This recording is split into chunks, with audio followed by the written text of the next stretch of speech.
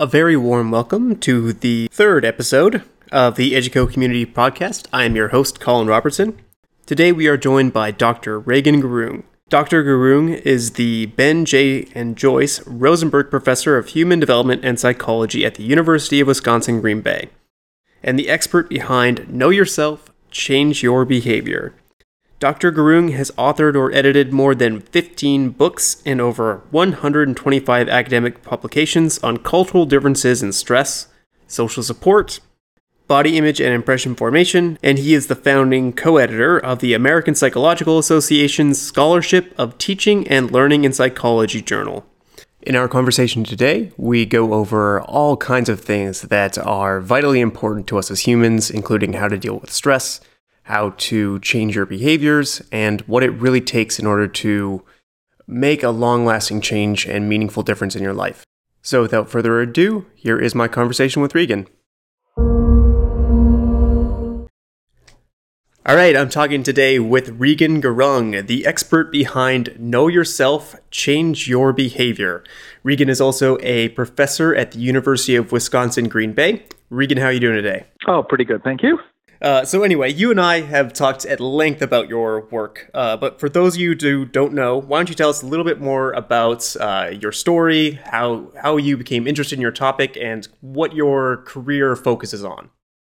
Sure. So I am a social personality psychologist, which basically means I like to look at how factors in our situations influence behavior and how personality influences our behavior. So I really like knowing why people do things, and that's what got me interested in psychology in the first place. I remember taking intro psych many years ago in college and thinking, wow, this is all about life and why people do the things that they do. So when it came time for grad school, I knew I wanted to go into psychology. And even though there are many areas of psychology, I really like the fact that situations can make such a big difference. And no matter what your personality, there are some very strong situations that can make you behave in ways that even you may not expect. So that really attracted me to studying social psychology. And personality was another aspect of it, which is we do what we do because of who we are. So I started really looking at big level questions. My early work was on social support. Why is it that feeling loved, esteemed, or cared for seems to work so well? And interestingly enough, many, many years later with the TED Talk, a large part of that is social support. So it started with this big interest in how situations and personality influence behavior. And over the years, I have taken that lens to studying how can we increase healthy behaviors? How can we decrease unhealthy behaviors? How can we have people learn better? So I've been teaching for close to 20 years now, and I teach very large classes. I took that same interest in the situation and personality into the classroom, and I asked the question, what is it about the classroom setting and classroom situations and how professors teach that can influence learning? So I do a lot of work on understanding learning, understanding how to teach better. And in many ways, it's linked to that same basic notion about how do we increase or decrease certain behaviors, and whether it's health behaviors or whether it's learning in the classroom. Fascinatingly enough, a lot of the theory and a lot of the factors or variables that you look at are about the same. So for the last 20 years or so, I've been taking that same lens, looking at situations and personality and applying it to health and applying it to learning. And that's what keeps me busy most of the time. Interesting. So you brought up two very big points there. One is, that the situation influences our behavior. So that's kind of the external factor. And then you brought up another point of our personality also influences our behavior. So those are kind of two different sides of the coin there. Do you focus on one in favor of the other, or how do they kind of mesh together? Right. Oh, absolutely. And I think psychology and many sciences in general, we often make the mistake of focusing only on one, and sometimes, and it seems like a mistake, but sometimes it's very pragmatically the only way we can do it. I mean, behavior is even tougher to try and understand because behavior is predicted by so many different things. So even if we look at it at the very global level of personality versus situation, depending on the behavior, there are some situations that may play more of a role than personality. There are other behaviors where personality may play a larger role. So if you were to say which one is more important, I think behavior is always a function of an interaction. It's the situation is interacting with our personality, and the plot thickens when we realize that based on our personality, we may not get ourselves into certain situations. So our personality may influence the situation that we're in. The situation that we're in, interacting with our personality could influence the behavior that we perform. So I think that's what's so interesting is there is no, as unsatisfying as it may be, there's no straightforward, here it is, it's your personality, or here it is, it's the situation. Even the strongest situations, you'll see variances in behavior because of personality. And even with the strongest personalities, you may not see that same consistency of behavior because of the situation. So it's this constant dance of factors. And here we are just talking about two things, situations and personality. There are so many other things that can influence what's going on, but those are the two really big ones. And the way I see it, the better we understand at least those two big ones, we've got a pretty good handles on what's going on. But I'm very upfront with myself, knowing that we don't have 100% of the story. The most frustrating thing with when I teach psychology, the most frustrating thing for students to hear are the two words, "it depends," because that is the truth. It depends. What predicts this? Well, it depends.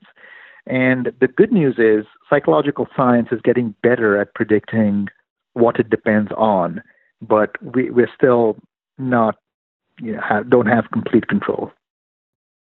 Interesting. So what kind of are the major strides that are helping psychological science understand more about this topic now? Well, I think starting with personality, we know that there are some personality traits. Whenever you talk about personality, there are certain traits we often refer to what's called the big five: extroversion and openness and neuroticism. The five major traits go a long way in predicting behavior. So if I'm high on the trait of extroversion, there's a pretty good chance that you'll predict how I will behave at a party or at situations like that. If I'm high in neuroticism, again, there's a pretty good chance you can predict what my behavior is. It's not going to be perfect, but you're going to get a pretty good sense of it. Other variables that are important are optimism, self-esteem, resilience. There's been a lot in the news recently about grit, which is related to resilience. When I think about strides, I think about psychological science getting a better sense of these personality traits. And the better sense we have, the better we get at measuring the extent to which you and I have these traits, I think the better we get at predicting behavior in situations. Sure. And I would assume that, you brought up extroversion at a party is right. Very different than extroversion in a classroom. Absolutely. So that's a great example of the difference between, the personality traits and then the situation that trait is in. Absolutely. Even the extrovert is subdued at a funeral because that situation calls for being subdued. Yeah. Absolutely. So you mentioned grit, and it seems like you're bringing up a lot of points of things that we're learning how to use psychological science to better ourselves. Right. I'm sure your class is a little bit more practical than many other ones for students who are actually trying to influence their own behavior and pick up the right studying behaviors and all right. That type of stuff in order to learn and get great grades. How do your students kind of respond to your material? Well, I think when you talk about the class is more practical. I feel fortunate that I teach two classes that seem to be almost requirements for life. I teach introductory psychology, which is an overview of major areas of psychology, and then I also teach health psychology. And a lot of the work in the TED Talk and that I work on more recently really focuses on health psychology, which is, how exactly can we use psychology to improve our health? And I know students have actually said that health psychology is almost like one of those should be a college required class because it gives you so many skills that you immediately take outside and use. I mean, we talk about stress and coping, we talk about improving health behaviors, and right there, stress and coping and health behaviors, who doesn't want to know how to cope with stress? Who doesn't want to know how to increase your health behaviors? So, and that's exactly the same case with Intro to Psych.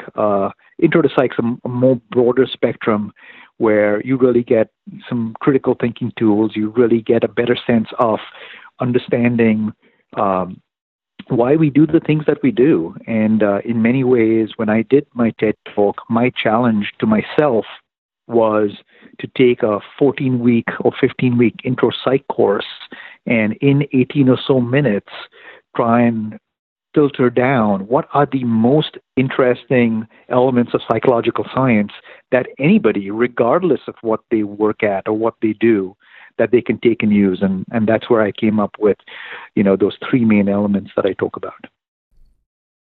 Interesting. I mean, you brought up a great point that I never really thought about is that, with health psychology, even if all we did was just take a course on how to handle stress, every single one of us in the world deals with stress daily. So I'm curious, what kind of, if you can break that course down into, a minute soundbite, what do you teach your students about how to handle the stress that they face in their life? Yeah, in a minute, that's a good challenge. I think one of the biggest things that comes to mind is are actually two elements of when I talk about drilling and practicing better behaviors. The biggest thing I teach students is and talk about is when it comes to stress, a lot of stress is our appraisal of an event. So depending on how you or I read an event, we can make it more stressful or less stressful depending on how we read it. I love Shakespeare's line, which goes, "There is nothing either good or bad, but thinking makes it so." And I think that's one major takeaway is thinking about something can change the nature of that event. So an event can be a challenge or an event can be a stressor, but you and I have the decision. You and I play a large part in doing it. I mean, even something like public speaking, which almost everybody would consider a stressor, well, how you think about it can make a difference. If you consider it a challenge, it's not going to be as stressful as if you can consider it or if you think about it as something that can embarrass you. So that's one big thing that comes out of the course is that really how we think about our health behaviors, how we think about our lives can play a very large role. There's one more, which really fascinates me, is that so many of our behaviors and even our thinking are influenced by conditioning. If we do something or think something and we are rewarded for doing that, we do it more. If we do something or think something and are punished, well, we do it less. And that common, basic, classic psychological phenomena underlies so much of our health behaviors. And that's something I really try and play up with whoever I talk to is, think about conditioning. Are you being conditioned to do it? Are you being reinforced to do something? Are you being punished? And we can use reinforcement and punishment to change how we think about things and do things. Interesting. So how would you positively reinforce something like your behavior or your relationship with stress? Right. So, for example, I think it's how we cope with stress. So let's say I have a stressful event, and if I cope with it, if I can come up with and cope with it in the right way, there'll actually be a natural reward, which is I will feel better, right? So there's a combination of these natural rewards where if I practice coping in the right way, I will be rewarded by feeling better, and automatically I will practice coping in that way more. That's just how we are as human beings. We do more of what we're rewarded for doing. By the same token, if I do something to cope with stress that is not optimal, and if I punish myself for doing that, I will do that less. So let me give you a practical example. Let's just say, I have multiple ways of coping with feeling stressed, and I decide to go out and eat some ice cream. Now, eating a pint of ice cream can be fun. Doing it once in a while is not bad. But if you find yourself doing it often, that's not an optimal coping strategy. So if I say to myself, you know what, I'm going to let myself do it once, but if I let myself do it more than once, I'm going to take away something, or I'm going to punish myself by putting money in a jar or whatever, right? Automatically, that's going to serve as something to keep me from using that maladaptive coping mechanism in the future. And that's what it's all about. It's coming up with those ways to modify your behavior. In your example, you react negatively towards stress, and you kind of, you don't rise to the challenge. You kind of run away from it and eat some ice cream, and that positively reinforces the negative behavior. But I know a lot of people who respond to or instead of rising to the challenge, they run from it, and then they feel guilty about running from it. So that would be kind of a negative reinforcer to the negative stress event. So what would occur there? So what's happening there is very often, if you feel the guilt, you could say, well, you should be less likely to do that in the future. And that only goes so far. I think what's needed here is us consciously putting something into place to make that automatic response less likely to happen. So, for example, we may have an automatic response to stress, an automatic way that we always cope with stress. That may not be the best one. What we've got to do is consciously recognize that automatic way and then make that conscious decision to do something differently. So we may notice that we run away from something or avoid work because it's stressful to do it. And that may be an automatic way of doing it, but we've got to recognize that. And even recognizing that is not that easy. It seems like, oh, I know I do that. Well, do you really know you do it? So that's why always the first step is recognizing those automatic patterns and then putting something into place that will consciously change it. Interesting. Yeah. So one huge example, even within our relationship, is the fact that I'm very much an introvert. And so before making, say, sales calls or even this podcast interview, I feel a huge rush of anxiety of, well, am I going to do this right? All that type of stuff.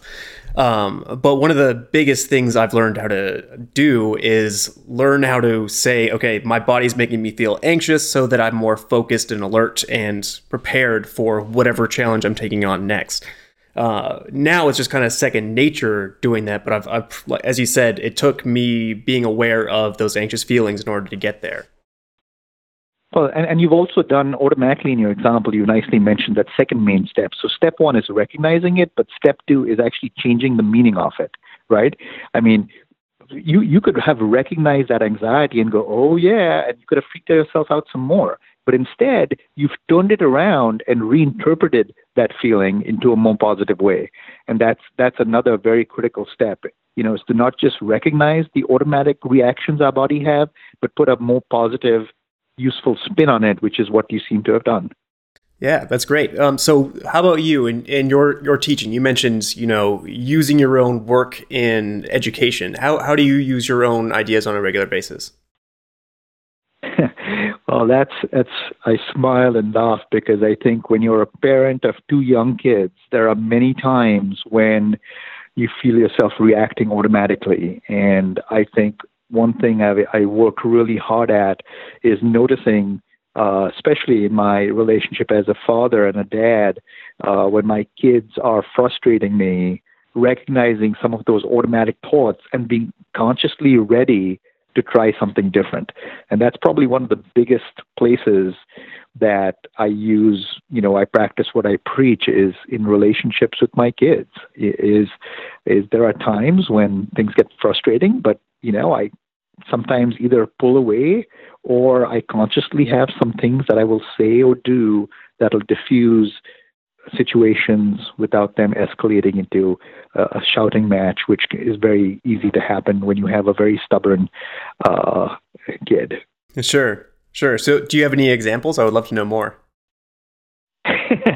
Well, I think both I and one of my kids react very automatically in frustrating situations. And I've come to recognize when things are escalating, and she will say something or do something, and I will find myself ready to respond in a stock way. But now, instead of responding in that stock way, which may be to try the firm, louder parental, well, I automatically try a distracting method. And one of the things that I find is that very often something that short circuits and prevents escalation is by really doing something dramatically different as a break. And when I do this with my daughter, sometimes that break works well enough that it resets her pattern and my pattern, and we can talk about the original issue in a much better way.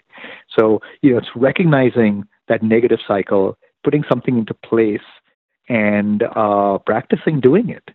That's interesting. So what would be considered a break? Would you just say, all right, we're going to take a time out here and just cool off? Or would you actually start doing another activity? It's both. I mean, and again, this goes back to what we said earlier about the situation. In some situations, a timeout break where, let's talk about that in 5 minutes works well. In other situations, it's actually, hey, you know what? Let's come back to this. But in the meantime, let's go work on this craft project that you were interested in, And so that distractor where we go, I just don't want to talk about that first thing right now. Let's go work on this. What I found is just that working on that something new automatically changes the whole tenor of the conversation. I can imagine, especially if you're working on something together, because now all of a sudden you're allies. Right, exactly. So it's really, it's and it goes back to what I said previously. There's no one size fits all, or no strategy that necessarily works all the time. It's making sure we have a set of strategies and being ready to try different ones. Sure, and I would imagine just the awareness is the number one strategy. That will almost always work. Absolutely. It's just understanding there's kind of a strategy to be put into place. Exactly. And I think that's the toughest thing is I think so many of us are so unaware of the automatic ways that we respond to situations. And I think that's really the big first step there is just getting a better sense of how we react, because everybody reacts differently. So, I mean, this touches on a lot of things like meditation and mindfulness. Do you do any of those practices? Not formally, but I'm one of those people who meditate. If you want to phrase it that way, I'm mindful of the seemingly mundane things that I do. So if I'm shoveling, I'm mindful. I'm not listening to music while I'm shoveling. Actually, even when I go for a run, I'm one of those people who doesn't run with music because I like just focusing on the sound of my footfalls, or focusing on my panting breath, or things like that. So instead of now is my meditation time where I'm going to sit and meditate, I take every opportunity I can to be mindful. There are times when on a especially stressful day and I'm driving home, I don't listen to any music, so I can just take some time and relax. And so you can call that meditation, you can call that mindfulness, which it is, but I try and find ways to work that into many different times of the day and parts of life. Great. Yeah. I mean, it's all it really takes is the ability to bring your attention to the present moment. It doesn't necessarily need to be, your eyes closed and focusing just on your breath. Oh, absolutely. Well, and it goes back to, it also goes back to changing how you view a situation, just like how you talked about your experiences and relabeling that anxiety. Take something that most people don't like doing, which is washing dishes. And it is a chore, but if you just spend that dishwashing time focusing on doing a good job and realize that it's keeping you from, worrying about email or a paper that you're writing or whatever, and just for 10 minutes wash dishes, that's actually pretty restful. Absolutely, yeah. I mean, and you just notice so many more things about the process. You're not comparing it to something else that you may think may be better. You're just absorbed in the process of doing it, and you can find that level of being okay being right there. Right. Absolutely. So another interesting thing that you bring up a lot in your work that I'm curious about is the idea of not venting out your frustrations. How did you, or how did you come to those conclusions, and why do you believe that we get it so wrong as a society in thinking that we should vent our frustrations out on things? And I think the answer to that is a good blend of science and some reflection. So starting with the science, there's some really good research that compares multiple ways of coping with anger or multiple ways of coping with stress.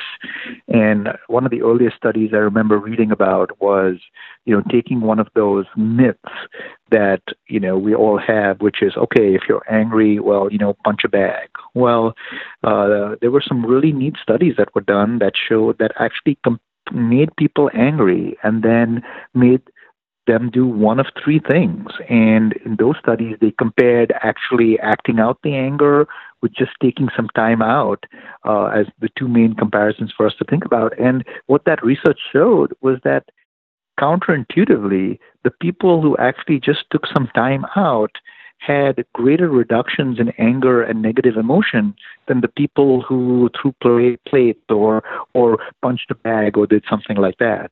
So, there are many other studies like that really made me think about, this whole notion of what happens when we're stressed. I mean, some of my early research, I spent almost 3 years at UCLA, a lot of which was spent on stress research and reading a lot of the stress research and how people cope with stress.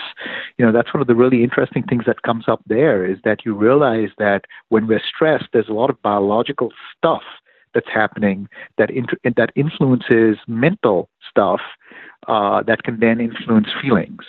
And I think having this full recognition of the fact that there's biology going on that's interfering with our thinking, putting it together with some of those studies showing that taking some time out works, really made me realize that in so many cases, instead of venting, the answer is giving your body a chance to settle down and get those chemicals dealt with, and then using your mind and your thinking to really aid that process. So really, there are just a lot of those myths out there about what people think is right, mostly perpetuated by, social media or not adequate critical thinking.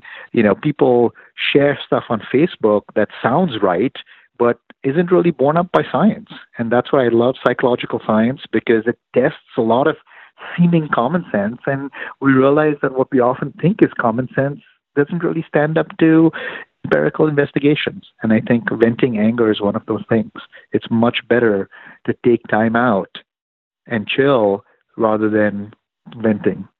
I would think that with something like venting our own anger, it probably feels better in the moment to vent your anger out on something rather than try to take a step back and reflect on what is really happening here. And that's probably what also fuels, the reasons why we believe in it is because, well, if it feels good, at least in that moment, then it must be true. Yeah, there are just so many of those myths out there. And, that's why I love being a psychological scientist, because you test them and you find that what we often thought was the case may not necessarily be so. No, indeed, our behavior does not change on the full moon. Things like that. Yeah, and especially as we were talking about earlier, dealing with the human mind, there's just so many different factors you have to consider that it's never as simple as, oh, you are angry, simply just take your anger out on something other than the thing than the object of your anger. Absolutely. Yep. So I'm curious, why did you want to share these, findings with the world via your TED Talk? What made you motivated to take that extra step and teach it to regular people like me? Teaching it really came from teaching introductory psychology for so many years and teaching it, when I teach intro psych, I teach it to 250 students. And when I see how that those 250 react to this information, how I see it helping change the way the world is looked at, how life is viewed. It really makes me think that everybody should get this psychology. There's this basic psychology. One of my mottos is "And psychology for all." One of my goals is to get psychology to as many people as possible. And one of the best ways to do that is a credible platform like the TED platform. And when I saw an opening or invitation for speakers, I figured that would be one of the best places to try and reach as many people as possible and share empirical evidence that can really change life. Sure. So, I mean, in your TED Talk, you go into 3 major points, and that is chill, drill, and build. Can you explain where you came up with those ideas to people who maybe haven't seen your TED Talk yet? Sure. Yeah, absolutely. I think, we talked about how behavior is influenced by the situation and personality. If we were to get even broader and say, well, intro psych, hey, I can't take a 15-week course. Why don't you put it in a nutshell? Well, I try. That's the challenge I set myself to, is coming up with a nutshell. And I wanted to say, what are the most important things that you can take out of psychological science today? And there's lots of great stuff. But when I think about what could really change how you live your life every day, 3 things came up: is the recognition that our thoughts, feelings, and behaviors have a very biological basis. Many of us are biophobic or science phobic, and we don't want to hear about biology. The reality is, thinking and feeling and behaving has a strong biological basis. That's where it starts with. It's not magic. It's not, spirits in the material world necessarily. It's the fact that we have a brain with all these neurons that are determining behavior, that are determining thoughts. So that was one big element, is biology. Another big element is the fact that so much of our behavior is automatic. When I think about thoughts, whether you're 9, 18, or 50, your thoughts are automatic to a large degree. We've taught, we think in certain ways that we're used to thinking and how we've always done it. And that seems like a really major component there, this automatic nature. So much so that recognizing that it's automatic is important, and then very consciously practicing ways to get around those automatic reactions are pretty key. So that was that second big component. So the first big component, of course, is a lot of what we do is biology. The second big component is that a lot of our behavior is automatic. And the third big component, and this sort of gets at situational kinds of things, but the third big component I realized is that we do a lot of what we do because of the social networks that we're part of. We eat well if the people we interact with eat well. We are more likely to smoke if we hang out with smokers. We are more likely to exercise if we spend more time with exercisers. So this notion that these 3 things, our biology, these automatic processes, and our networks are important, led me to then come up with the 3 main ways that we can live life better. So given that biology is so important, we've got to recognize biology and really realize that there are situations where we need to just take some time out so that our biological processes have time to settle. That's where the chilling comes in. We've really got to chill in the face of extreme stress or extreme anger, for example, give our biology some way to calm down. The second big thing was to drill, and here I mean practice. Recognizing that so much of our behavior is automatic, we've got to practice doing things that get around those automatic things. Just because we have an automatic way of dealing with stress, it may not be the best way. And we've got to practice better ways. We've got to come up with what is better for us and then practice doing that. And that practice is important because when we're stressed, we revert back to automatic stuff. So unless we practice, we can't diffuse or short-circuit those automatic reactions.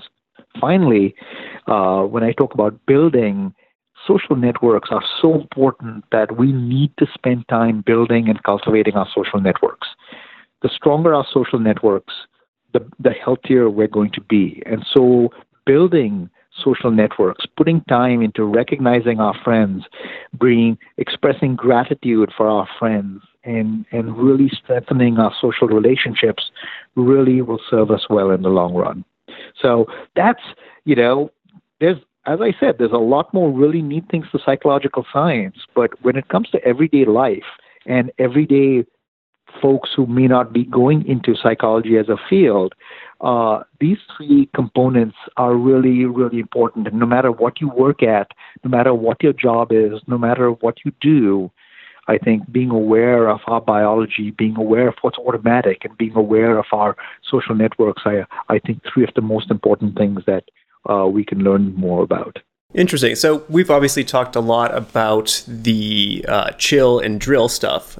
So I'm curious more about build. Would you include, say, environments and the way that you set up your daily routines and stuff like that? Would you consider that part of the build? Because then you're in different situations and it's going to influence you in different ways. Yes. I mean, I think how we engineer our day-to-day lives, who we see. I mean, do you spend your life at a computer terminal? I mean, are you communicating with other people? Are you building into your schedule different ways of interacting with people? I mean, I think that's important too. Just taking time out and getting things done may feel good to accomplish stuff, but I think if we're not taking the time to build our relationships and build into our schedule times of interacting with friends and family, I think we lose out. Absolutely. So one of the things we've talked a lot about the ways that we can calm down and chill and do or react to things like stress and anger. So I'm curious about kind of the opposite side of the coin. How do we find motivation when we need to find it?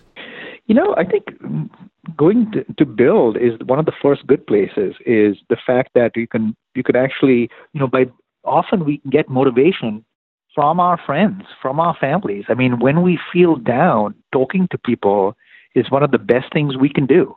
And I don't think we do that enough. Interesting. All right. So you mean talking about our goals or more about our kind of vulnerabilities and stuff like that? I think talking about things that disturb us, talking about things that make us scared, talking about things that make us anxious. Far too often we keep that inside, and we don't express our emotions enough. I think men in general have a bigger for this. Women in general tend to do better, although there are exceptions to the rule both ways. But I think really sharing more about our thoughts and feelings with people close to us and is a good way to go. There's a lot of research been done on what people post on social media, and a lot of research suggests that very often people only post negative things. And I'm not just talking about posting things. I'm talking about actually having conversations with friends and people that you're close to, where, and if you've cultivated and built your networks well, you'll have somebody and hopefully many people, who you can bounce some ideas off. You can say, hey, any suggestions for how I could do this differently? And I think we may be surprised to hear that not only many people share our anxieties or concerns or fears or apathies, but we can get some really good examples of what to do from people close to us. I can think of multiple conversations with good friends of mine who are also academics, and they share little tricks that they've used that makes life better that, I've taken to using as well. So I think, and that wouldn't have happened if I didn't have good networks and wasn't open to talking to them about it. Interesting. One of the things that you brought up that was kind of interesting to me was the social media aspect. You mentioned that people mostly post negative things on social media. Are you referring to, say, commentary about the news or something like that? Because mostly that when I think about social media, I think about people saying, look how great my life is. And because we think that everyone else saying, look how great my life is, we think that we're doing something wrong because, we're not living up to that standard that, probably doesn't really exist. Right, and I think that's actually there are probably two in media research. Those are two of the main things that researchers have found is that there is the reading other people, is everything so good and my life isn't as good camp, but there's also the camp where there are certain individuals that tend to just post negative stuff. And I think, this is an interesting case of where sometimes it's important to prune your network so that you're not exposed to a lot of negative stuff, But you're right. I mean, you do see a lot of that positiveness in social networks, but I think it also depends on what your networks are. I think if a lot of positive stuff comes to mind, you're probably sharing and have some really good connections. Unfortunately, there are many who have connections where most of their friends are sharing negative things. Sure. I mean, I actually left social media about 6 months ago, so maybe my information on it is a little bit stale. Well, and I have significantly cut down on how much time I spend on social media, especially in the last year, because there's only so much, griping that I can take, and I think there are better ways. So I mean, the way social media works is don't click on stuff that you don't want to see more of. So I reinforce the positive postings of my friends and punish by not clicking and liking the things that I want to see less of. And I'm hoping that those algorithms behind the scene are taking note. Yeah, I mean that's the problem is that we're so unaware of. Not many people are going to think like that. Of if I click on this thing, that means there's going to be more things like it. But that's a topic for an entirely another day. A lot of what you're saying is great when it comes to building our social networks more deliberately. I'm curious, how can we be more selective? Like, say I'm in a social network that I know is doing me no personal good. Mm-hmm. How do I kind of respond to that? Because we don't want to lose our friends, right? Yet we don't want to do the unconscious behaviors that make us, not live up to the best self we know how to be. Right, and I think there are different levels at which you can do stuff. I like the route of ignoring certain things that I'm not fond of. I can do that because automatically especially when you take some of the common social media outlets, I'll say this: unfriending somebody is probably a last resort. There are easier routes to go, ranging from the unfollowing to the just really ignoring. Because something I've found very nicely is that when I've ignored certain individuals whose posts are not of a tenure that I like, sure enough, within a few days or weeks, they've dropped out of my feed. And I think that's the very easy way to go. There are definitely some cases where, if it's a close friend, where I have written to that person one-on-one and had a conversation. But those times are really few and far between. There are many easier routes to go. But I think being conscious of if you as an individual find that social media is upsetting you, one step is taking some time out from it, but there are other steps which is literally the unfollowing certain feeds, and you'll notice a big difference right away with even that strategy. I was mostly referring to real social networks rather than ones online. Okay. But group friends, making the decision not only to say join a gym, but join a gym that also has a level of social connection there. If it's like a group membership or group classes or whatever. How can we make better choices when it comes to that in both joining new ones that are better for us and leaving ones that aren't as good for us?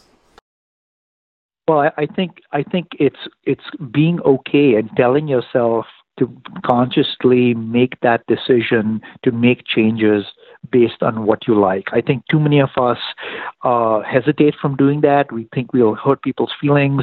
We think, it won't look good. But we've got to think about the bigger, longer term health benefits and mental health benefits of making a change like that. I think, not every gym membership or group is going to be good for everybody. And I think we've got to be ready to say, you know what, this isn't really working well. Let me try something else. So lastly, for anyone wanting to try out Know Yourself, Change Your Behavior, what kind of impact do you hope that it has on their life over the long term by using it on a regular basis? Well, I think the good news is, given the extent to which it can make a difference in day-to-day life by practicing some of these strategies, and that's key. It's got to be practice. It's not going to be a magic bullet. It's not going to happen immediately. It's going to take practice. It's going to take work.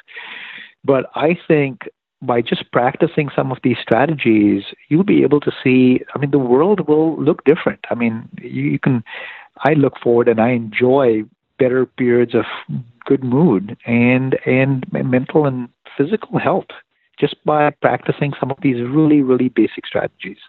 Sure. So you brought one thing to my attention that I didn't really think about, but when we're changing behavior, statistically, we're going to fail to reach our goal. Right. Most likely we're going to fail, at least at some point along the way. What are some good ways to respond to that failure and make sure that it doesn't mean that you lose completely? It's just a bump in the road. Right. One of the things I tell myself is always to set a time period for change, and for example, we're talking on the first week of January. Oh, the first 2 weeks of January are great for resolutions, but what about 20 days in? What about 1 month in, right? So from the get-go, we've got to make a conscious decision to give ourselves a large time period to try something out. Don't stop something just because it's not working right away. And by the same token, don't stop being conscious about something just because you're in that honeymoon period. Give yourself this explicit period of time that you will try something. I think then another key is being open to change. There are a lot of mental strategies and behavioral strategies. You may have to, by trial and error, find the best one that works for you. So just if your first attempt or your second or your third attempt doesn't work, try something different. You will find something that will work for you, that will practice, will stick. Interesting. So is there like a Goldilocks time period of not so long that it seems like it's going to take forever in order for you to get it, that it's not manageable, yet not too short that it's not really making a real difference or a real impact? Right. Well, the empirical answer to that question seems to be something in the vicinity of 4 to 6 months. Now, I know that sounds like a long time, but for habits to change, a lot of the research I have seen suggests that you've got to keep that new habit going for at least 4 months to 6 months before it comes close to being a new habit. Otherwise, we can revert back. So, I think that gives you a time sense of the fact that, things like this aren't easy. Especially if you are older, you've been used to thinking a certain way all your life. That automatically, that's going to take a lot of practice to start thinking differently. So, that drilling part, you've got to be ready to do some drilling and do it often and know that there'll be some slips, but that's okay. Just get back on the horse and keep at it. Interesting. And so would you say then, kind of bringing this back to your earlier point, that set or keep in mind, it's going to take 4 to 6 months and you're going to stumble, say 1, 2, or 3 times along the way. As long as you keep on trying for those 4 to 6 months and stay focused on keeping on going, then you'll be able to, I don't know, not let a flat tire mean the end of your journey. Right. Well, and of course, keep trying, but also remember making changes because, you may be practicing something that works for, I may practice that will work great for you, but that doesn't necessarily work well for me, So being open to tweaking what you're doing a little bit and giving something new a shot. So let's put a concrete example behind this. Would the change you're talking about, is that, say, instead of going to the gym in the morning, try it at lunch or something like that? Or is it stop going to the gym and focus on diet? That's a great example. I think before I move to something totally different, I'm talking about more the right time. You know, some people write better in the morning, some people write better in the nights. I mean, I'm not a great morning runner. You know, people say to me, "Oh, wake up at 6. That's when you find time to run." I'm like, "Oh no, that's just not the type of runner I am." So I more often than not run mid-afternoon. My wife doesn't like running in the afternoon. So you see, so those it's find what works for you. So I'm not going to stop running. I know that running is one of the best ways that I can get into shape, but I'm just going to find the right time and the right place that works best for me. Sure. So before you change your strategy from giving up running and focusing instead on diet, find different times throughout the day to see if you can do the same thing or do the same behavior in a more effective way that works for you. Yep, absolutely. I don't have any more questions for you, and I don't want to take up any more of your time. Thank you so much for taking some time out today to chat with me, and it's been a pleasure. Sounds good, Colin. Fun talking. Thank you for listening to my conversation with Dr. Gurung. If you're looking for more resources on how you can take action on Dr. Gurung's advice, be sure to check out his program on educocommunity.com called Know Yourself, Change Your Behavior. You can also check out his TED Talk titled Get Psyched, Think Stronger, Live Longer, and visit his website, regangurung.com.